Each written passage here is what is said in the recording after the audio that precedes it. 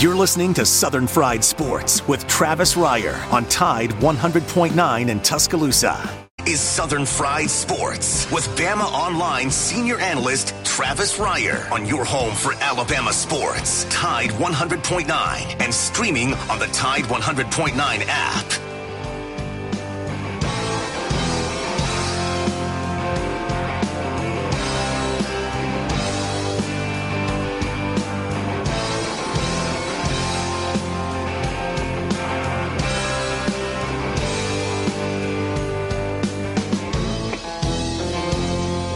Make it through this year, I think I'm gonna put this bottle down. I guess as time goes on, I'll grow to miss it less than I will now. And I think I'm gonna tell her that I'm gonna go away for a while, till I can get this demon out.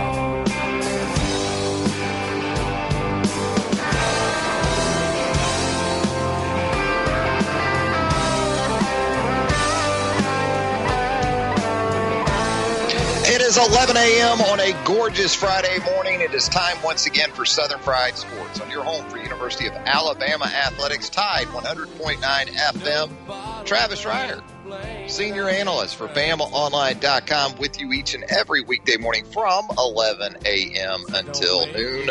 The show, as always, brought to you by Peterbrook Chocolatier out there at 1530 McFarland Boulevard North in the Indian Hills section of Tuscaloosa. They're ready for you. Maybe you don't want to wait until next weekend when it's a little bit crazy heading into Valentine's Day 1 week from this Sunday. Maybe you want to push things up a bit. Maybe get it in this weekend. You can do that. They're ready for you. Those chocolate dipped strawberries ready for you. Those heart-shaped, full-size chocolate hearts filled with chocolate-covered popcorn. They're ready for you. Gift baskets, any type of chocolate item to make your sweetheart exceptionally happy. They're ready to do that for you at Peterbrook Chocolatier, 1530 McFarland Boulevard North. Joined on the program by executive producer Jacob Harrison, who together we combine to form the 60-bit of Sports Talk Radio. Jacob, on this pre-Super Bowl Friday, have you amped it up any since we last spoke yesterday in terms of your anticipation of Tom Brady, Patrick Mahomes, Chiefs, Bucks, Tampa, Florida? Fired up yet? I mean, I'm pretty hyped. I think this is going to be a pretty good game. At least it should be on paper. We've seen that kind of unravel before, like with the Seahawks and the Broncos. Hopefully we don't get anything like that, but I feel pretty good about it being a good game. I'm starting to lean a little bit more towards the Buccaneers, but I don't think I'm going to know who's going to win this thing until right before kickoff. Yeah, and not much Alabama representation in the game. Really, none at all, I guess. You've got O.J. Howard out due to injury, been out for most of the season with that Achilles situation, the former Alabama tight end. Garrett Dieter's kind of been on again, off again, the former Alabama wide receiver, the one and done, the grad transfer, as you might recall, who came to Alabama for the 2016 season. Garrett, good buddies with Patrick Mahomes. That's the gig to have in professional football right now. Good friends with Patrick Mahomes. That's the job I would want. But Garrett Dieter's been more practice squad than he's been active roster. But, you go back through the history of the Super Bowl, and, I mean, I don't know how it could have gone anywhere other than down from the Alabama perspective once you got past Super Bowl III, right? I mean, all you had in the first three Super Bowls were winning quarterbacks from the University of Alabama. Bart Starr in 1 and 2, and then the figure that is synonymous and really the guy responsible for legitimizing what became the Super Bowl, Joe Willie Namath in Super Bowl III. So, I mean, where were you going to go from there, Jacob? What were you going to do to top those first three when you had the winning quarterbacks in each of the first three contests? Now, we'll go through some of the games throughout history. I mean, you had Kenny Stabler quarterbacking the world champion Oakland Raiders there. That was one of those formative games of my youth. We'll talk with Pops about that because I still remember that game like it was yesterday because at that point I was a big fan of Fran Tarkenton, the Minnesota Vikings quarterback. I just loved to watch Fran Tarkenton. He was one of those first guys for me anyway, was Manziel-like Francis was. University of Georgia product, as we know. Ahead of his time. Yeah, you're right, Jacob. He would run around, break the pocket, extend plays. You want to talk about extending plays? Go YouTube some Fran Tarkenton, especially with an emphasis not so much on the time with the Giants, maybe with the Giants too early on, because they had some bad teams, I think. Probably had to do it. But with the Vikings, man, Chuck Foreman, Fran Tarkenton, Sammy White at wide receiver. I was kind of a Vikings fan. I was torn there between sort of the Vikings and the Pittsburgh Steelers. And, I was looking at that, Jacob, and that dynasty for your Steelers there in the 70s. Really wasn't any Alabama representation on those teams. Now, look, John Stallworth, we're going to go ahead and grant him status because John Stallworth, he was just born right here. He's a native of Tuscaloosa. I think John Stallworth gets to count, Jacob. I don't know about you. I mean, I'll let it go. Yeah. You'll let that one go as a Tuscaloosa native. And then on to Alabama A&M and just an incredible run with Lynn Swann and Terry Bradshaw, Franco Harris, those great Pittsburgh Steelers teams. So we'll grant John. Yeah, we'll go ahead and grant John that status. We'd love to hear from you today, by the way. At 205-342-9904. That is the Peterbrook Chocolatier studio line. Obviously going to get into some college basketball talk as well as Alabama on the men's side. A huge one, a big one, top 20 matchup in Como tomorrow morning. Another 11 a.m. tip-off for the second straight Saturday. Alabama and Missouri, 1 versus 2. In the SEC standings as it sits right now, Alabama, of course, at a perfect 10-0. Missouri following its midweek home win over the Kentucky, the hapless. How many times do we get to say that in a basketball season? The hapless Kentucky Wildcats. Missouri 5-3 in the league. Arkansas, Florida, LSU logjam there at 6-4. Tennessee with that huge road loss midweek at Ole Miss. Dagger to the Vols there in Oxford. So you get a win tomorrow if you're Alabama, and you send Missouri to 5-4. I think you like your chances there heading down the final 7 or so of the SEC season. We'll talk some more about that with Charlie Potter, my colleague there at BamaOnline.com, coming up in just a little bit. We'll also have Pops later in the program. Never know what you're going to get with Pops. We'll go down some memory lane, Super Bowl memory lane with Pops as well. I still don't think Pops is real happy. Speaking of midweek basketball games, Pops is Gators, man, losing at home to South Carolina. Losing at home to South Carolina a couple nights ago. We'll see how ornery he is on this Friday. First, though, let's go to the Peterbrook Chocolatier studio line at 205-342-9904. Check in with Michael in Duncanville. Michael, how you doing this morning? I'm doing okay. How y'all doing? We're doing great. Well, I want to say this. I know a lot of people are big time. They like the NFL. I like the NFL. It's okay.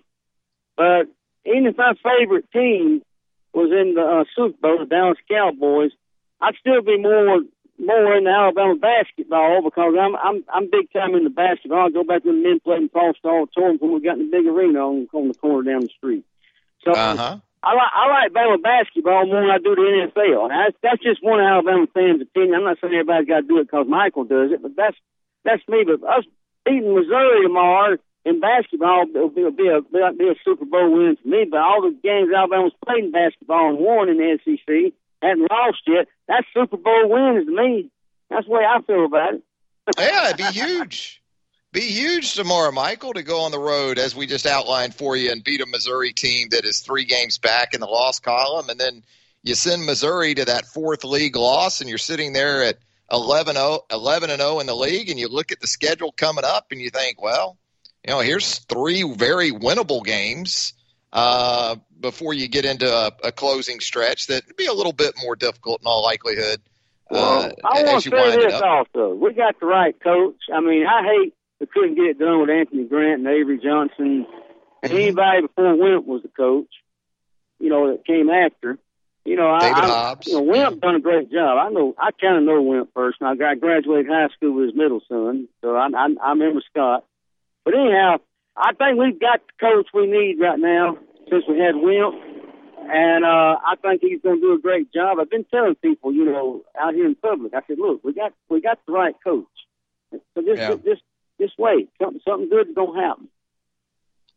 Well, you look right now. I can tell you that, Michael. And we're excited, too, tomorrow about that matchup with Missouri. Anything else for us, Michael? I guess that's all. But, when it comes to politics, make sure we vote the right people in and vote the wrong people out. How about, I'll leave y'all with that today. And if you ain't right with the Lord, get right with the Lord. How about that? All right, Michael. We appreciate y'all it, have a good day. Have a great weekend. There he goes. Michael, getting it all in there on a Friday morning. Yeah, when you look at this Missouri team, you kind of look at it through the lens of Xavier Pinson on the outside, Jeremiah Tillman, brutish post presence there on the inside. But the problem is when you have a guy like Drew Smith at the guard position do what he did against Kentucky midweek. It's one thing to have to deal with, again, Pinson, Tillman, got a couple of Smiths, Mark Smith, Drew Smith. But Drew Smith was really good against Kentucky a couple of nights ago. 26 points, 7 boards, 5 assists, 12 of 14 from the free throw line. When you consider that Missouri shot a pretty average 18 of 26, he shined in several areas. So it's one thing to have to deal with a couple of these guys like Pinson and Tillman, but what you can't have happen is another guy go off like Drew Smith. 205-342-9904. Yeah, you'll also hear coming up probably in the next hour or so, your social media timeline should be adjusted accordingly. Nate Oates, before Alabama makes that trip out to Columbia, will address the media, and it's kind of become a thing where it's an injury update every Friday afternoon or every Monday or Tuesday afternoon, depending on if Alabama plays Tuesday or Wednesday in the midweek, just to see the health and the availability of this team. Now, when you look at the SEC in general for tomorrow, what we've learned already today is that the Florida LSU game set for Baton Rouge tomorrow has been postponed. Got some COVID issues within the Florida program. So that's something that won't be taking place tomorrow from the league perspective. Otherwise, Mississippi State at South Carolina, Ole Miss at Auburn, Vanderbilt at Georgia, Texas A&M at Arkansas, and then the nightcap on ESPN, Tennessee at Kentucky. But obviously, your marquee game tomorrow, right out the gate, 11 a.m., with Alabama and Missouri out there in Como. 205-342-9904.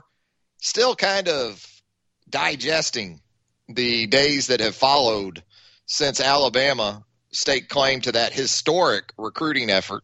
Its latest number 1 class under head coach Nick Saban on the football front.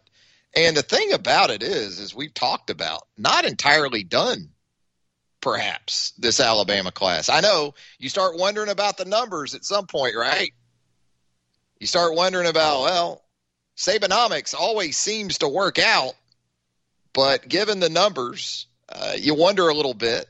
I think we've learned at this point, though, that Nick handles that. They get that handled pretty well as far as making the numbers crunch. And, we talked about JT Tuimoloau, the big defensive end from the Pacific Northwest, who looks as if he's going to push his recruitment back or his commitment/signing back until, say, maybe even perhaps April, May, because he'd like to be able to make some official visits, sort of waiting to see what the NCAA is going to do with this ban of on-campus visits and the like. But there's also Brian Thomas Jr. out there, a wide receiver from the state of Louisiana, and now he is extended beyond Wednesday's national signing date. And you look at Alabama with these 4 wide receivers already signed, and you think, well, can they really take 5? But you don't get the sense, at least right now, that Brian Thomas Jr. is being told by Alabama that that we're all full, that the inn is full here in Tuscaloosa. So he's another guy to keep an eye on, an outstanding prospect in his own right, a guy that Alabama has coveted throughout the process. And when Alabama did pick up JoJo Earle late in the early signing period, the sort of default belief was that, well, that's it. They got 4. Brian Thomas will end up at Home State LSU, maybe Texas A&M. Those have been the 3 schools that have been talked about the most when I convene with Tim Watts, site publisher for us there at BamaOnline.com, or we talk with Hank South, recruiting analyst for us there at BOL. Those have been the 3 schools: Alabama, LSU, Texas A&M. So, and he doesn't seem as if he's in a real hurry, Brian Thomas Jr. So we'll see how that one goes as well. Going to step aside for our first break. When we come back, Charlie Potter will join us here on the program. My colleague there at BamaOnline.com does an outstanding job covering the Crimson Tide for us. We'll talk with Charlie and a whole lot more when Southern Fried Sports returns on a Friday, presented by Peterbrook Chocolatier, right here on Tide 100.9 FM right after this. From the University of Alabama, this is Crimson Tide Today. It's daily update on Bama sports, and it's brought to you by Everwood Treatment Company, the official treated lumber of Alabama athletics. Everwood, wood treated right. Hello again, everybody. I'm Roger Hoover. Alabama Athletics has announced its plans relating to capacity, ticket distribution, and game day operations for the 2021 Alabama baseball season. While there will be no public sales of season tickets due to the demand from existing ticket holders, fans looking to secure single-game tickets should visit RollTide.com and follow Alabama baseball on social media, as updates to ticket inventory will be shared on a game-by-game basis. As a reminder, ticket holders have the ability and are encouraged to transfer, sell, or donate tickets should they be unable to attend a game. Details on how to manage mobile tickets can be found on RollTide.com. I'll have more in a moment. Everwood Treatment Company is wood treated right. Everwood is the most technologically advanced pressure treated wood available. That means no rotting, no decay, no problems. Just wood treated right. Everwood is your treated wood source and the official pressure treated lumber of the Alabama Crimson Tide. If you're looking to add or replace decks, outdoor structures, or commercial jobs, choose Everwood for wood treated right. If you need it, we'll get it to you. To locate your local Everwood store, visit EverwoodTreatment.com. Everwood Treatment, official lumber of the Alabama Crimson Tide. We've got you covered for Alabama men's basketball against Missouri on Saturday morning in Columbia. Alabama has won 10 straight SEC games and remains atop the SEC standings at 10-0, while Missouri is the next closest challenger to the Tide at 5-3. Tip-off from Columbia, Missouri is set for 11 a.m. Central. Our coverage on the network begins at 10 a.m., and we hope you can join us from Baumhauer's Victory Grill in Tuscaloosa for the broadcast. And that's your Bama update. Crimson Tide Today, brought to you by Everwood. Crimson Tide Today is a production of the Crimson Tide Sports Network. Partially sunny this afternoon. Tuscaloosa's high 51. For tonight, mostly fair with the low at 30. Tomorrow becoming cloudy, a chance of rain by afternoon, the high 52. And for Sunday, rain ending early in the day, becoming partially sunny, the high 51. I'm James Spann on the ABC 3340 Weather Center on Tide 100.9. Tide 100.9. For more coverage of Alabama football, visit us at Tide100.9.com or download the free Tide 100.9 app. The Crimson Tide will not be denied.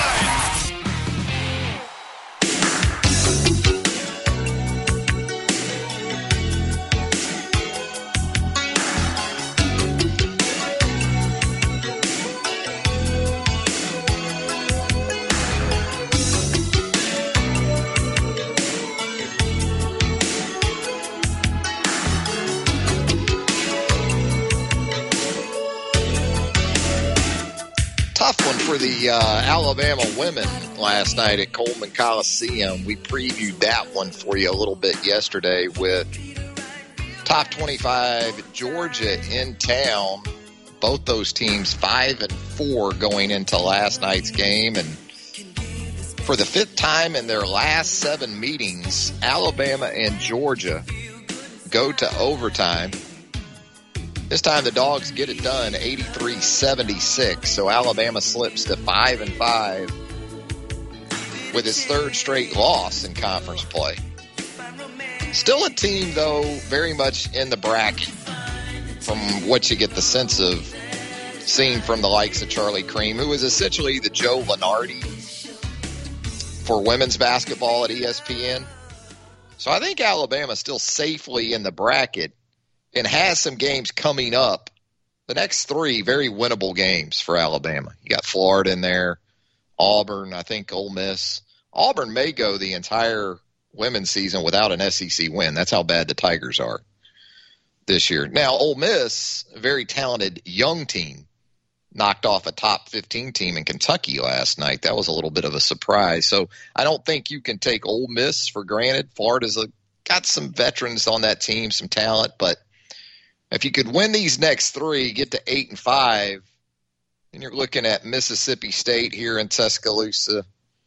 You'll have Arkansas and A&M in those final three regular season games. Take one of those three, 9-7 in the league. I think you're a lock to make the NCAA tournament for the first time since 1999. Let's head to the Peterbrook Chocolatier studio line right now. Check in with Charlie Potter. Does an outstanding job covering the Crimson Tide for us there at BamaOnline.com. And Charlie, speaking of Joe Lunardi in his latest bracketology following Alabama's 18-point win over LSU on Wednesday night has the Crimson Tide on the 1 line right now. Charlie, just as we all anticipated, 5 or 6 weeks ago.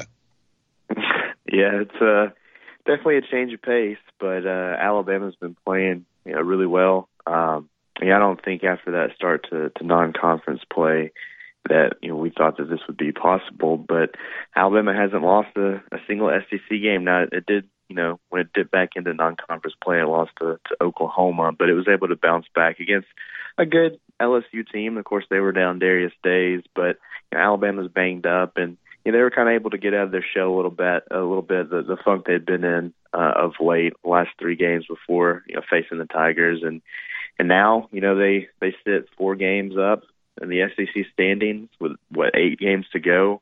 They're going to face off against the second place team in the SEC in Missouri this weekend, so they can continue to put some distance between themselves and the rest of the pack. And still, though, with the way they played in January and really probably the last month and a half, I'm not sure that I envision them ever reaching a number 1 seed in bracketology.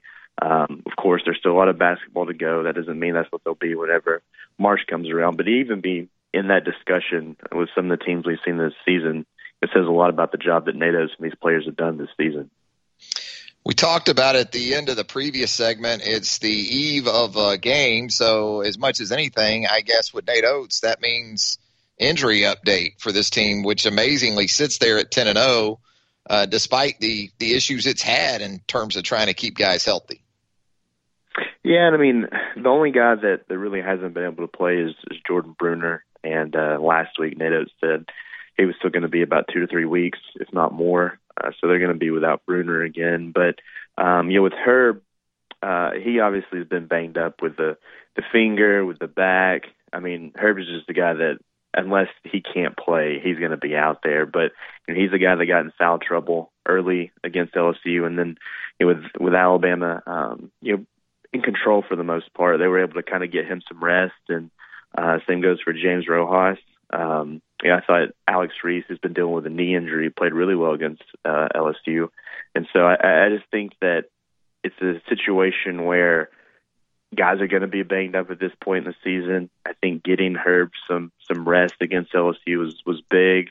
Getting him close to 90 to 100% is huge for this team. So they're going to continue to try to do that. But it sounds like everybody's going to be able to go. We're going to hear from Nate Oates probably about an hour. But I wouldn't imagine that they'll be without anybody save for Bruner for this game. You look at this Missouri team, similar to Alabama in some ways, in that it has some moss on it. When I say that, I'm talking about veteran in nature. And when I look at this matchup tomorrow, I get the sense from the Missouri perspective, nothing has been said to this extent from Mizzou. But if I'm Missouri and I watch the tape from, say, Oklahoma last Saturday, I'm thinking Missouri's going to take a similar approach tomorrow and try to really get into Alabama physically. Alabama was much better in the paint and also second chance points against LSU than it was against Oklahoma. But you look at the makeup of this Missouri team with Tillman and with even the guards are kind of athletic, strong guys, Retin Obasahan types. You think Missouri going to try to push Alabama around a little bit tomorrow? I would if I was them. I think that would be the smart approach for a team like that.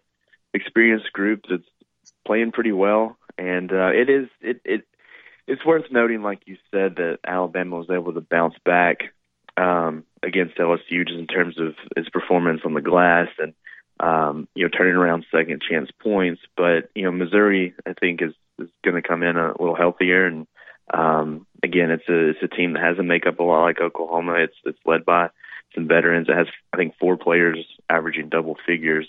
And, I think an aggressive approach attacking Alabama is smart and try to get it kind of on its heels. And Oklahoma proved that can work. And so, with it being especially recent, I think that Missouri would be foolish to not look at that Oklahoma tape and try to take some things away to do against Alabama this weekend.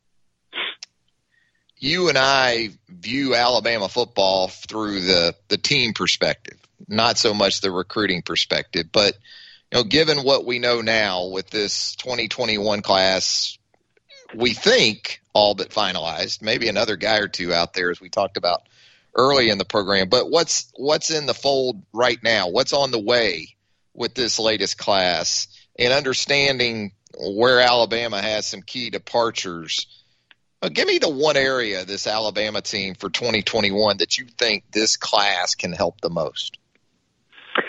It's tough to pick one because I think there's a few, but obviously with the offensive line class they were able to sign and losing 3 starters there, I think that's where guys can come in and be day one contributors. Alabama signed the top 2 tackles in the country, guys that are top 5 players overall in J.C. Latham and Tommy Brockermeyer, and with Alex Leatherwood moving on, you would think that Evan Neal would kick out from right tackle to left, and then that right tackle spot would be open for the taking. And we've seen freshmen come in and play tackle, especially of late at Alabama. So I think the offensive line is one to watch. If you have 3 openings, you think that a guy like Chris Owens would fill one, and then Alabama has some depth in the interior to replace a guy like Deontay Brown. But just with this stellar group of offensive linemen, that one makes a lot of sense. And then wide receiver too, Alabama has John Mechie coming back. Slade Bolden played a lot last year. Young guys like Javon Baker, Trayshawn Holden, Taiyu Jones-Bell are going to get more opportunities. Same goes for a guy like Xavier Williams. But you look back to that 2017 class whenever they were able to sign guys like Jerry Jeudy and Devontae Smith and Henry Ruggs. Those guys came in and played as true freshmen and played a lot with guys like Calvin Ridley and Robert Foster and Cam Sims on that roster. So I think that guys like a Ja'Cory Brooks or a Christian Leary, a JoJo Earl, even a Jai Hall, 3 of those guys are on campus already. They're going to be able to come in and make a contribution, maybe as a reserve starting out, but they could work their way up and increase their minutes. So offensively, it makes a lot of sense. I do think on defense, maybe at corner, some guys like JaQuincy McKinstry or Kyrie Jackson will get a look. But what they have to replace on the offensive line and at receiver just makes a lot of sense for a newcomer to have a chance to come in and contribute right away. Super Bowl Sunday coming up.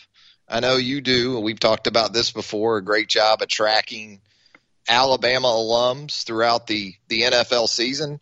Looks like, though, Sunday you're going to be able to just enjoy the Rotel, maybe some Swedish meatballs, a chicken wing or two without much stress where it comes to keeping track of Alabama guys in this game, Charlie. Yeah, it's going to be different. That keeping up with the Alabama players in the NFL, it's fun because we've talked about it before. It's enjoyable to see the guys that you talked to for 3 or 4 years to go on and have success at the next level. But it's a task because Alabama has, 60-plus players on NFL rosters. But in this game, in a perfect world, they would have a player on each team. But O.J. Howard is sidelined by an Achilles injury, so he's not on the Buccaneers active roster. And then Garrick Dieter, unless something changes or I've just missed it, he's on the practice squad for the Chiefs, so he won't be playing on Sunday unless they activate him, which they've done from time to time throughout the season. So that's not completely ruled out. But it's a situation where it's going to be quiet from an Alabama perspective, but those guys can still win a ring. But it is always fun. I enjoy the Super Bowl because it's an event. Like you said, I mean, people plan what they're going to eat. People sit back and debate over the commercials, the halftime show. But it's always fun just to see the season culminate. But it is also sad because after this, there's no football for a while. But from an Alabama perspective, it's going to be quiet. But hopefully OJ and Garrick, one of them can add to their hardware collection after Sunday. Do you have a spread lined up? Do you already have a menu, Charlie, for Sunday? Not yet. The wife's been working the last few days. She's a night shift nurse, so I think we're going to get on that today. Probably go to the grocery store and figure it out. So I'll let her deal with that because I'm not welcome in the kitchen when it comes to things like that. So hopefully we'll have something good. I mean, it is also a year too where there's times in the past where you've had Super Bowl parties and things like that. So we'll probably just be the two of us watching it, but you can't beat that with what she can whip up in the kitchen. Lucky man, Charlie. So who's the pick, Chiefs or Bucks? Where are you going with that one? Yeah, I've thought about it a lot. The Chiefs make sense just because of what they were able to accomplish last year. But with Tom Brady, you can never really rule him out. They're not playing the Giants, so you have to feel good about that. But I think the mixture of Tom Brady, the weapons he has around him, and that Buccaneers defense is going to make things interesting. So I expect it to be a close game. And for me, if I had to pick a team to win, I might pick the Bucs in a bit of an upset because I know the Chiefs are the popular pick. There you go. Charlie Potter, he's ready. He's got a plan. Super Bowl weekend coming up around the Potters. That's the place to be. Hey, Charlie, as always, we appreciate the time, my friend. Always great stuff there at BamaOnline.com. Charlie right now revisiting his list of preseason picks, re-ranking Alabama's most important players for 2020. Number 24 up there right now, Miller Forristall, the now former Alabama tight end. Be sure to check out that from Charlie as well. Thanks, Charlie. No problem, man. Thanks for having me. There he goes, Charlie Potter. If you haven't already, give him a follow on Twitter at Charlie_Potter, P-O-T-T-E-R. Right back to the Peterbrook Chocolatier studio line. Cowboy out in the state of Texas. I believe we have Cowboy ready to go. We're going right to you, Cowboy. How you doing? All right, Travis. How about yourself? Hanging in there, my man. Well, that's good. I'm sitting here kind of scratching my head, see what you think. What kind of offensive identity you think we're going to kind of try to see next year with Bill O'Brien-led Alabama offense? I know it'll probably be different than the Steve Sarkisian-style offense because every coordinator has his own kind of way of doing things. You think we might go back to more of the running style next year with a young quarterback, young receivers? I'm just trying to figure it out a little bit. I think you just hit on it. I mean, the personnel is probably going to dictate something totally different, at least early on, than what we've seen the last 2 or 3 years. I mean, Sark was great, don't get me wrong, but speaking of Charlie, we do a podcast together for BamaOnline.com, and one of the main topics we discussed recently on that podcast is the situation Bill O'Brien's inheriting from a personnel perspective in comparison to Steve Sarkisian a couple of years ago. And it couldn't be any more different. I mean, when you want to just talk about quarterback, receiver, running back, even the offensive line going into that 2019 season, worlds of different. So it will be fascinating. And that's the natural inclination to think the offensive line should still be of high quality, but who's going to be your guy at running back? You know, Brian Robinson, you pull for him because he's hung around, waited his turn, but he's averaged less than 5 yards per carry during his Alabama career.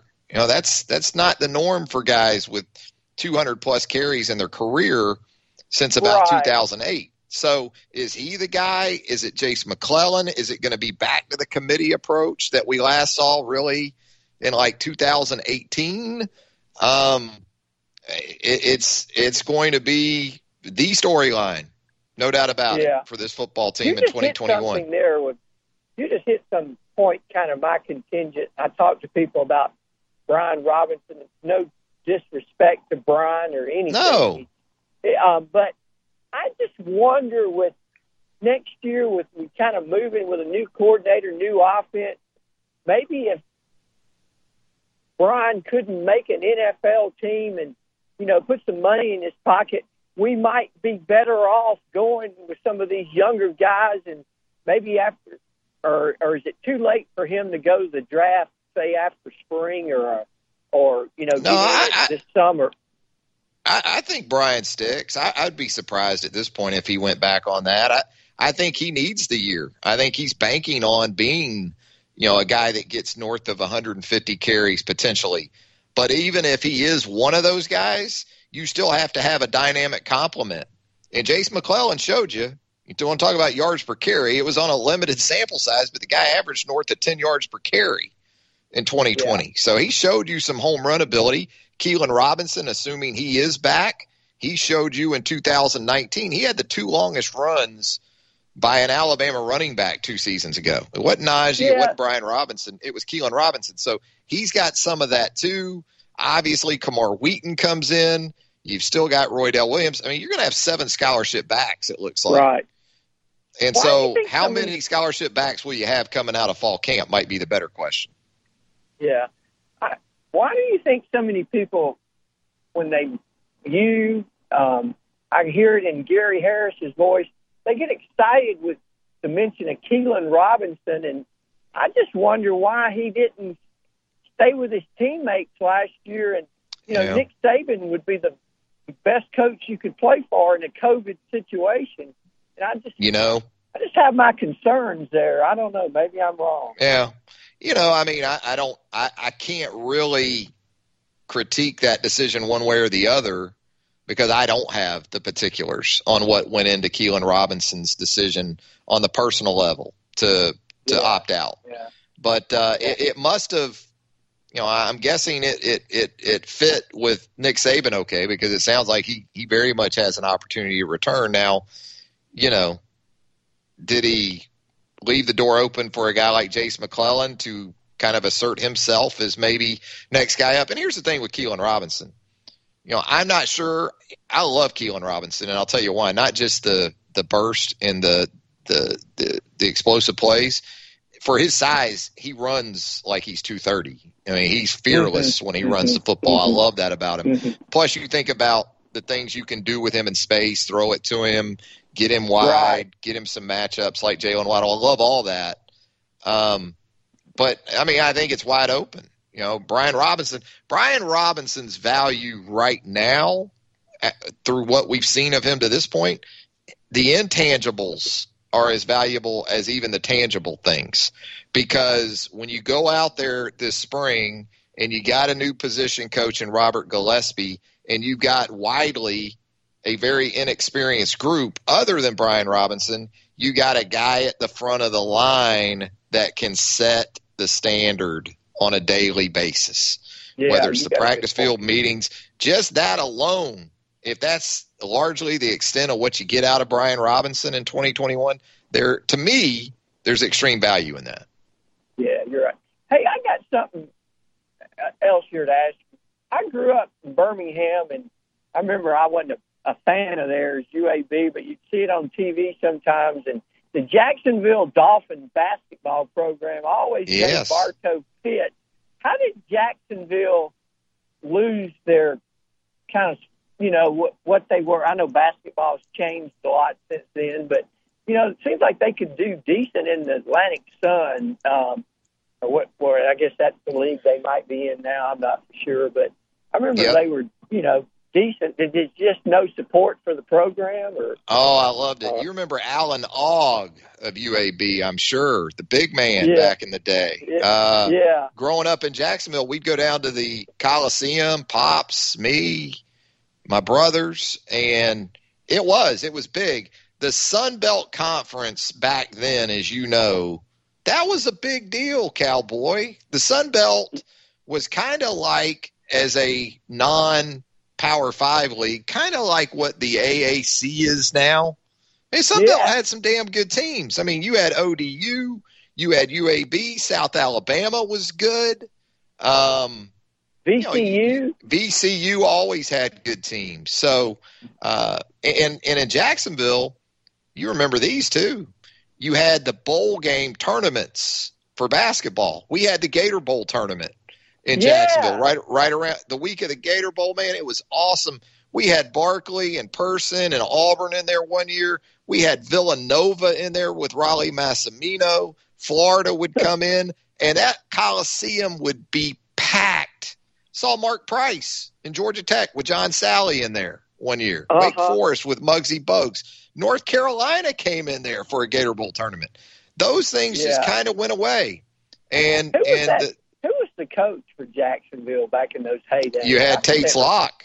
Remember Tate's Lock? Yeah, Tate's was in there with Artis Gilmore when they went to the national finals and lost to UCLA. Tate's was a little shady. Tate's was a little shady, Cowboy. He got it done. You know, back before back in the 70s or whatever, the Gator Bowl also was considered the best bowl that won the New Year's Day Bowl. Absolutely. And you talk about packed houses. That's my formative years. I was there the night Woody punched Charlie Ballman of Clemson. Yeah. I was at Woody Hayes' last game. Didn't know it as a kid, but I was there that night. Hey, I could do this all day, Cowboy, with you. I love it, but we got to get to this break. Jacob's screaming at me. But thanks for the call, my man. All right. There you go. Buddy. Speaking of Jacksonville days gone by, Pop's coming up next right here on Southern Fried Sports. If you partially sunny this afternoon, Tuscaloosa's high 51. For tonight, mostly fair with the low at 30. Tomorrow becoming cloudy, a chance of rain by afternoon, the high 52. And for Sunday, rain ending early in the day, becoming partially sunny, the high 51. I'm James Spann on the ABC 3340 Weather Center on Tide 100.9. The flagship station for Alabama Crimson Tide football. Alabama touchdown. Only on Tide 100.9 and streaming on the Tide 100.9 app.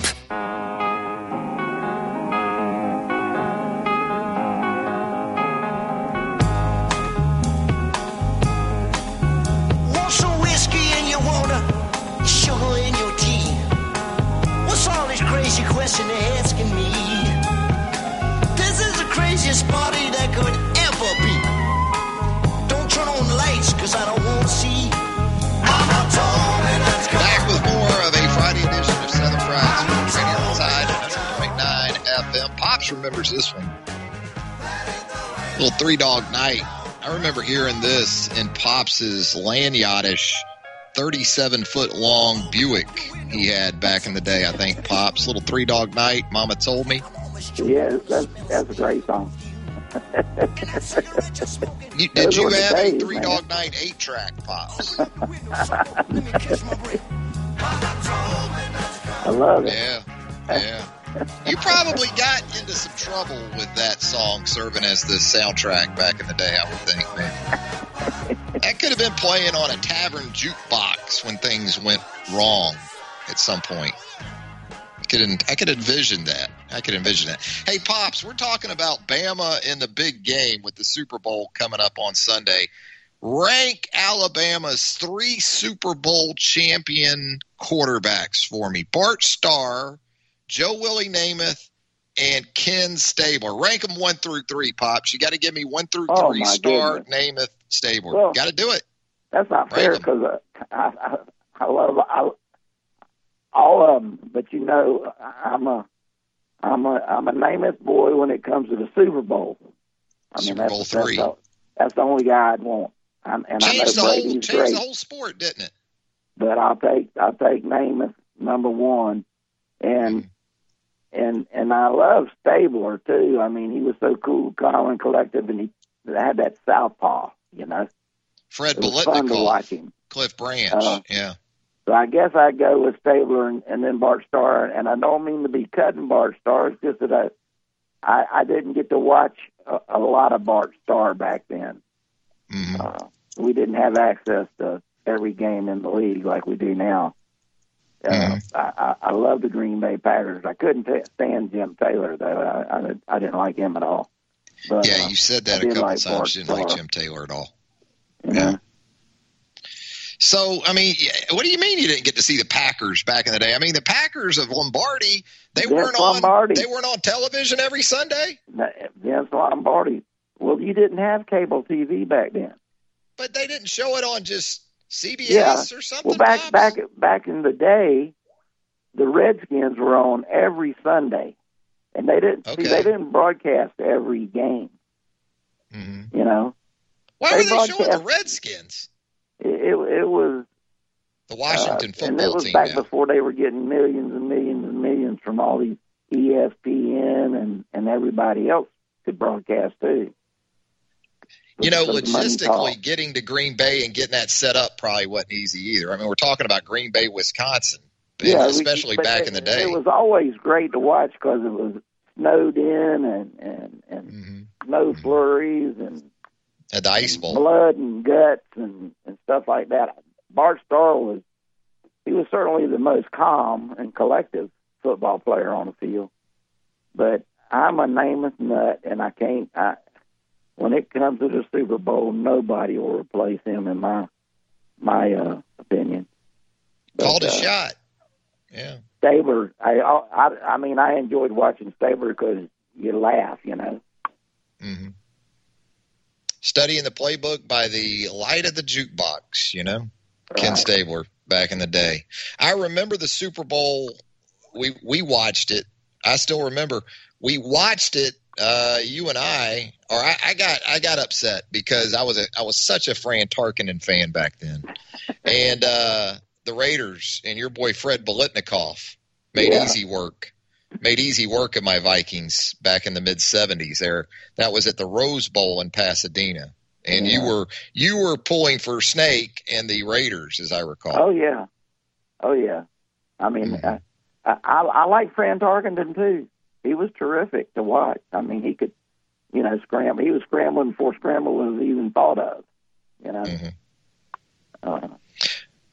But I love the Snake, you know. Best quarterback never to win a Super Bowl, Pops. Who would you say that is? Dan Marino. Marino, okay. Yeah, that's and I like Joe Montana. But, you know, he battled Montana in the Super Bowl and didn't get the victory. But, well, you know, Marino got there so early in his career, you thought he would go back 3 or 4 more times, and it really never happened, you know? Right. Ran into those 49ers out in Palo Alto. Yeah, that Montana was a great quarterback, too. Oh, my goodness. Of course, I remember when he was at Notre Dame. A lot of people talk about Mac Jones in comparison to Tom Brady. I think I see more Joe Montana in Mac Jones. Well, I think you're right. I think you're right. And there's nothing wrong with that comparison at all. Montana. Neither one, yeah. I mean, the boy could do it, you know. But I think you're right about that. Brady's more of a swashbuckler than Mac is, you know. Mac's got that calm. He has a role to play, and he plays it, and that's what Montana did. Distribute the ball. Are you re-energized at this point with our Jacksonville Jaguars with the hiring of Urban Meyer and the promise of Trevor Lawrence? Are you officially rejuvenated with our Jags, Pops? Well, I was yesterday talking to a friend from out of town. He called.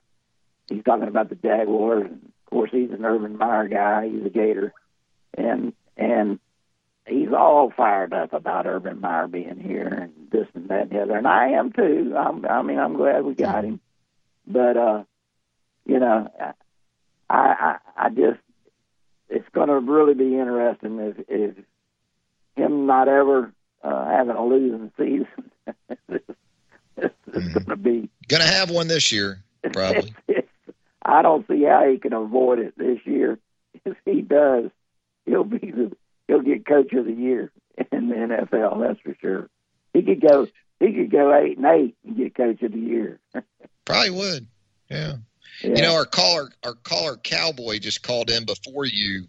He's out in Texas, and he grew up in Birmingham, and he was going down memory lane about the old Sun Belt basketball from back in the day, Pops. When he mentioned the JU Dolphins, and Tate's Lock, and those were some good times. Joe Williams, I guess. You had some great teams there. Well, Tate's Lock was a great coach. I really enjoyed him. Mm-hmm. He was a little shady. The Dolphins being down by 10 with 1 minute to go. People were leaving, and this was back when they filled the Coliseum up when Tate's was there, and 10,000 in there, and JU won, Tate's did everything that a coach can do, and they came back and won that ball game, and I'll never forget that. It was a big win. They beat UNC Charlotte that night, and big game. Was it Joe Williams that was the coach that took him to the? Yeah, I thought it was Tate's, but Tate's was after that. Yeah.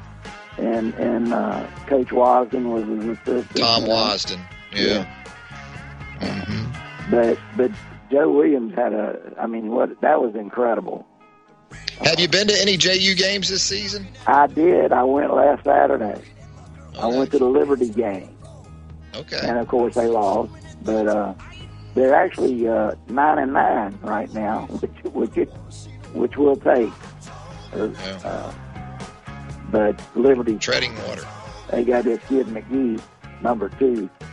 It's only 5'8". They say he's 5'8". I swear I don't think. And I guarantee if he weighs 130, I'm exaggerating. But this kid can play, and I really enjoyed watching him. We look forward to catching up with you this weekend. We'll talk to you soon. Yeah. All right. There he goes. Pops on a Friday. Taking us down memory lane. Couple different ways. Couple different routes there with Pops. Always enjoy it. Lunch Whistle on this Friday. Southern Ale House, 1530 McFarland Boulevard North in the Indian Hills section of Tuscaloosa. If they've got the roasted chicken wings for your Super Bowl spread, get by there and pick those up. They are out of this world. So many great options at Southern Ale House. 1530 McFarland Boulevard North in the Indian Hills section of Tuscaloosa. I got the Chiefs over the Bucks, by the way, Sunday. Until 11 a.m. on Monday. Have a great weekend, everybody.